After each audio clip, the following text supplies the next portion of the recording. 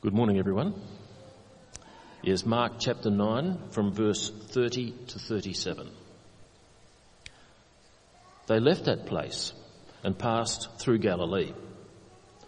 Jesus did not want anyone to know where they were because he was teaching his disciples. He said to them, "The Son of Man is going to be delivered into the hands of men. They will kill him, and after 3 days he will rise." But they did not understand what he meant and were afraid to ask him about it. They came to Capernaum. When he was in the house, he asked them, "What were you arguing about on the road?" But they kept quiet, because on the way they had argued about who was the greatest. Sitting down, Jesus called the 12 and said, "Anyone who wants to be first must be the very last and the servant of all." He took a little child whom he placed among them. Taking the child in his arms, he said to them, "Whoever welcomes one of these little children in my name welcomes me. And whoever welcomes me does not welcome me, but the one who sent me."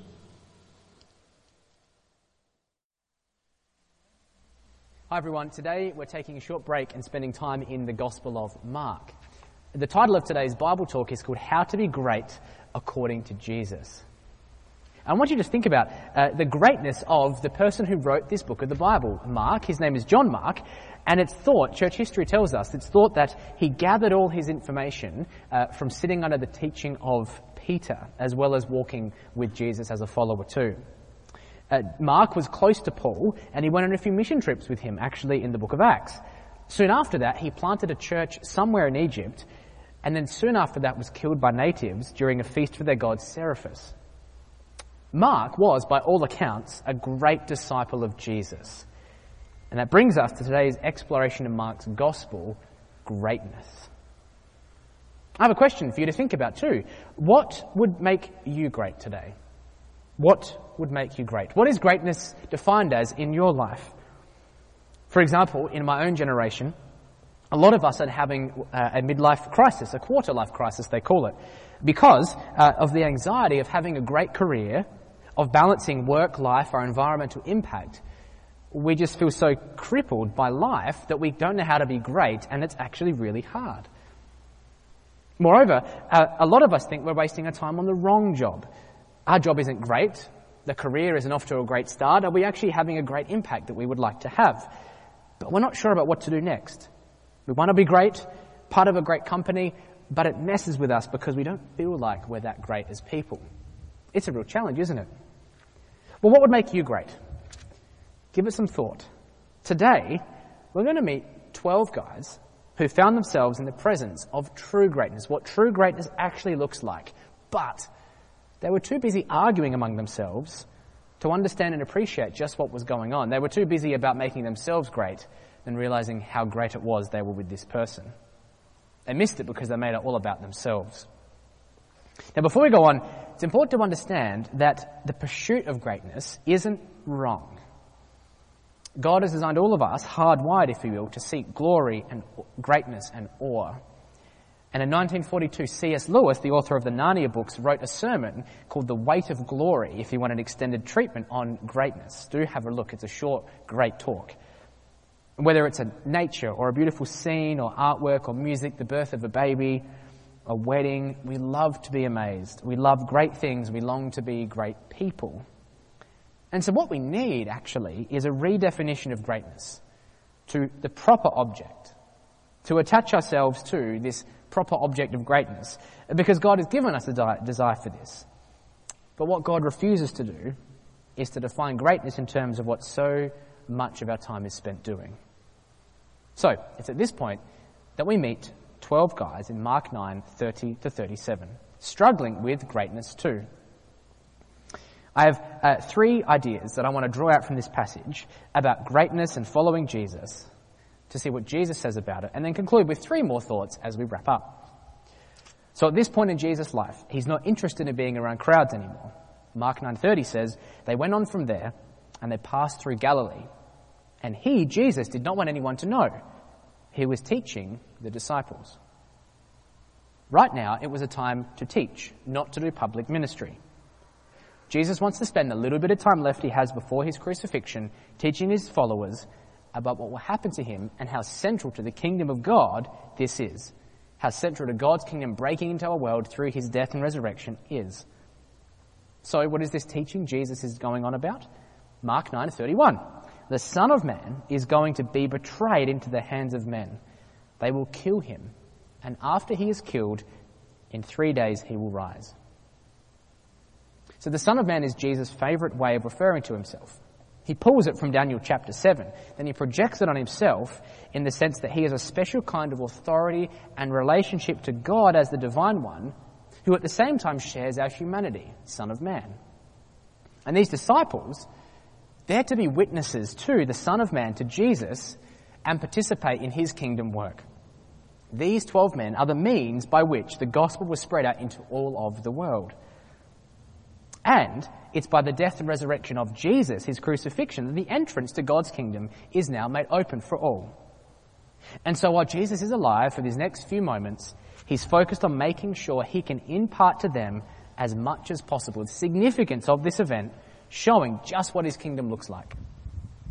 You know, practically that means for us too, as we take our place in God's great story, we need to learn the language of his kingdom, how the life, death and resurrection of Jesus is central to all we believe and teach and do.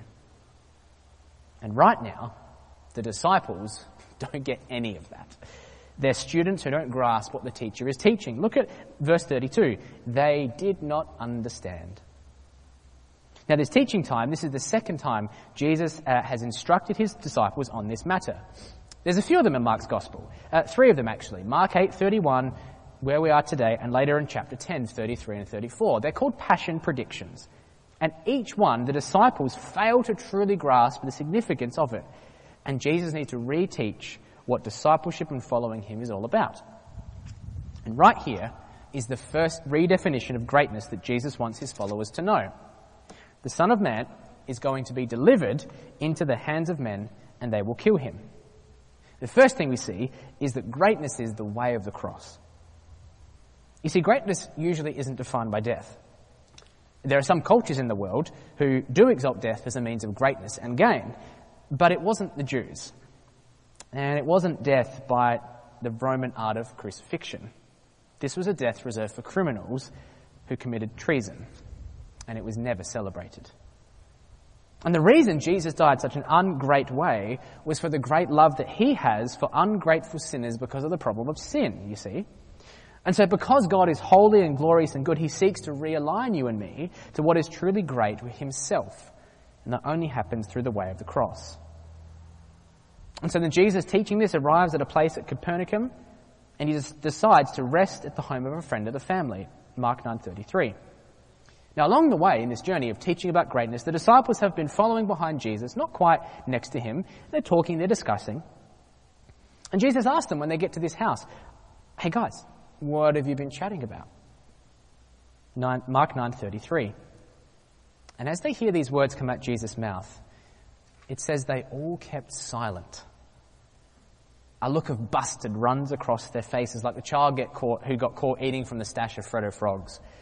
They all stand there and shuffle their feet. They look down. Why?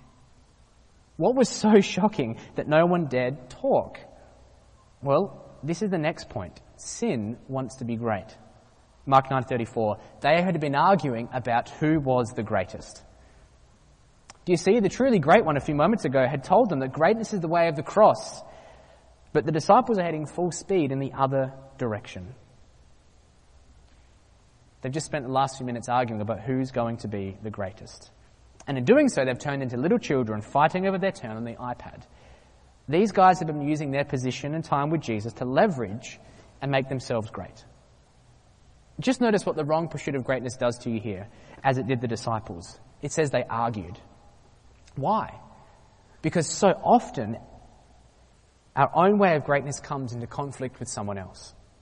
When you start to build up your own empire, to make a name for yourself, all goes well until another kingdom builder comes along and challenges you. Their borders creep into yours. Their greatness starts to compete with your greatness. It attacks your little kingdom. It competes with you. And you get angry. Now, for the disciples here, they were arguing actually about eschatological greatness. That is, who will be the best in the kingdom of God? When Jesus reigns, when Jesus rules, what would their position be? Now, I'm rather sure that you haven't had an argument with someone this week about that. And it does sound a little bit strange to argue over who's going to be the greatest in the kingdom of God. But we're not Jewish, and so we need a little bit of background to appreciate their argument. The Jewish rabbis long debated about who would be sitting in the place of greatest honour in the kingdom of God. And as I was reading through this, it seems that there are a few rabbis with different views who said righteousness and justice would have the greatest seat. Other rabbis said how much you knew of the Torah and your good deeds, that got you the best seat. A few said the best teachers would have the seat closest to God, but all of them agreed that a martyr would have the greatest seat in the kingdom of God. And so this conversation was happening in Jesus' day. And for the band of disciples to hear Jesus talk about dying, it would have set to their minds this idea of being great, thinking of a few martyrs of the Old Testament maybe, or the prophets. And then isn't it a short jump for Peter to say, hey, well, Matthew, just look what I've done since following Jesus. I know this part of the Torah. Oh, and don't forget that Jesus changed my name, Matthew. I mean, that must count for heaps. I was, right? And well, you can kind of see how it spirals down out from there, can't you? Each started thinking and appealing to their own ability, their role, their rank to decide who'd be positioned where in God's kingdom. They'd thought that somehow they could affect their standing before God or their sitting before God on the basis of what they could do or what they have done. And that, my friends, is sin. It fills us with the desire for our own greatness, puffs us up, makes us the centre of the universe. And in this case, it causes us to forget God. To forget about, as the disciples did, the road to Jerusalem which way they were on. They didn't grasp, as the other disciples did, the death of the Son of Man, his resurrection, the new life that he calls them into. Sin makes Jesus and his kingdom so small it doesn't matter. Sin exalts me, it deflates God. And it begs the question at this point, really, are we disciples that have a misguided desire for greatness? Will we walk in the footsteps of Jesus? Have we forgotten the road that we're travelling on too? So, sin wants to be great. But, and this is the third point that we need to be reminded of, greatness is right in front of us. Hearing their deaf reply, Jesus sits down and calls over to them, Mark 9:35, a little child.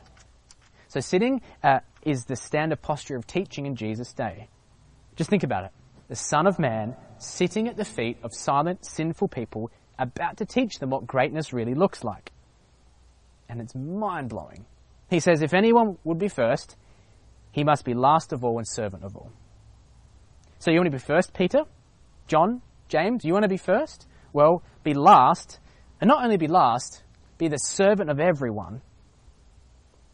Or to say it another way, put everyone before you and be outstanding as you serve them all. Now, servant here really refers to the activity of being a servant, not the condition of being one. So you don't have to go and sell all your possessions. That's not what Jesus has in mind. That's not going to make you great. Nor is Jesus assuming a poverty theology here that says you're to be poor, shun money, live off the little that you can. The deeper meaning comes from verse 30 and 32. Jesus will suffer to serve. He will make the disciples great, not because they can do anything, but because his greatness will lift them up. And then walk in his footsteps, serving, suffering, trusting your life into the hands of this God. Here's the thing. We become great when we give up any notion of being great. Assume the life of a servant of all, just like the one who came to serve us did. After all, discipleship isn't adding Jesus to my life. It's collapsing more of my life into him. And at that point, we're free to see that we can serve all people, the least, the last, the lost, and the lowest, as well as the rich, the self-righteous, the religious, not for my own sense of worth or out of frustration or obligation, but joyfully in the way of Jesus. But Jesus goes further. He's already called a small child over. And he puts this child in the middle of the room, and he says, whoever receives one such child in my name receives me, and whoever receives me receives not me, but the one who sent me. The child here is an example of the little insignificant ones whom followers of Jesus are to receive. This verse isn't talking about childlike faith. So let's flesh this out. First of all, children were not spiritual paradigms in Jesus' day. a child needed guidance, help. Often in our day, we idolize our children, pouring money, time, energy, talents into our kids. Not in ancient times. They were, to be harsh, expendable. Given the high infant mortality rates, you couldn't get too attached to your children in that sense. Which means disciples, when Jesus said receive a child, would not have thought about a small boy being great. This was far too little a concept for them to see greatness in. But Jesus didn't. Second, when Jesus says receive, it has the idea of willing accept and embrace. So Jesus says that greatness in his kingdom is shown by how we treat, for example, those who are not often considered great in society's eyes. Those who take energy. Those who have a disability of some type. Those who exaggerate all the time. Those that are from another culture that are displaced. Those that live next door to us that we don't know yet. Those that are different to us that we seem as strange. Into this, Jesus says what greatness is.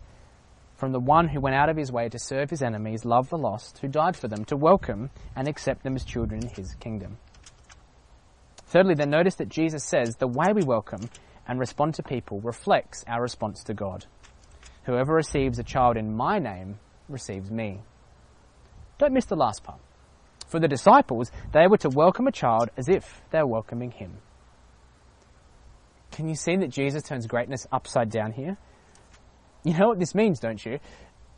The challenge for me and for you is that greatness doesn't look very great. Or at least, it won't look great the way we'd normally think about it. It's redefined by serving, not being served.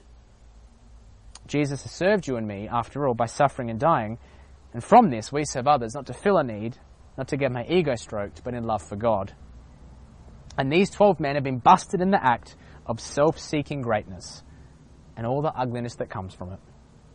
And so I wonder, perhaps right now, this morning, are you feeling a little like you've been busted in the act of pursuing greatness? That God might be opening up the deep reaches of your heart and revealing just how much you long to be great and have your name in lights. And maybe you're using him as a way to do that. So let me finish on 3 points. First of all, I think we need to admit that in this story, we're more like the disciples than we imagine. I know I've often got greatness wrong. The disciples did. We do it. Jesus redirects it. To what? To whom? Himself. You know, we can repent from our own greatness and pursuit of it. Because my idea of greatness can't really make me great. Not the way we've been designed for it anyway. Secondly, we almost see that Jesus doesn't shun pleasure or greatness. He just redeems it and redirects it so that it can be attached to the true object of greatness we've been made for. Psalm 16:11 declares, "You made known to me the path of life. In your presence is fullest joy. At your right hand are pleasures forevermore." That is, don't make a God out of pleasure. We're made for the joy and pleasure of God. So we should pursue it. God is the object of greatness. And thirdly, finally, we need to ask ourselves the question and genuinely wrestle with it. How do we feel with those that are little in this world? If Jesus' words ring true, whoever receives one such child in my name receives me, how will I respond to those in my week that show the gospel that's still at work and outworking in me? Have I taken notice of those who other people don't? And so at the start I asked you the question, what would make you great? And maybe by now you'd be in a better position to answer it. So I leave you with the way that John the Baptist answered it when Jesus started to become greater and greater and his ministry took a beating. He lost a lot of followers. But he said, "This joy of mine is now complete. Jesus must become more important while I become less important." Oh, that each of us would find the greatness we long for, not inside us, not pursuing it outside, but in Jesus, the one who came to seek and serve and save the lost. Let's pray. Thank you, God, that you are the great Holy One, that in you rescue and redeem us. As we reflect this week on what it means to be great, may we find the answer in you. Rescue us from our own faulty, sinful attempts at being great, and may we find our joy and pleasure in you and you alone. Amen.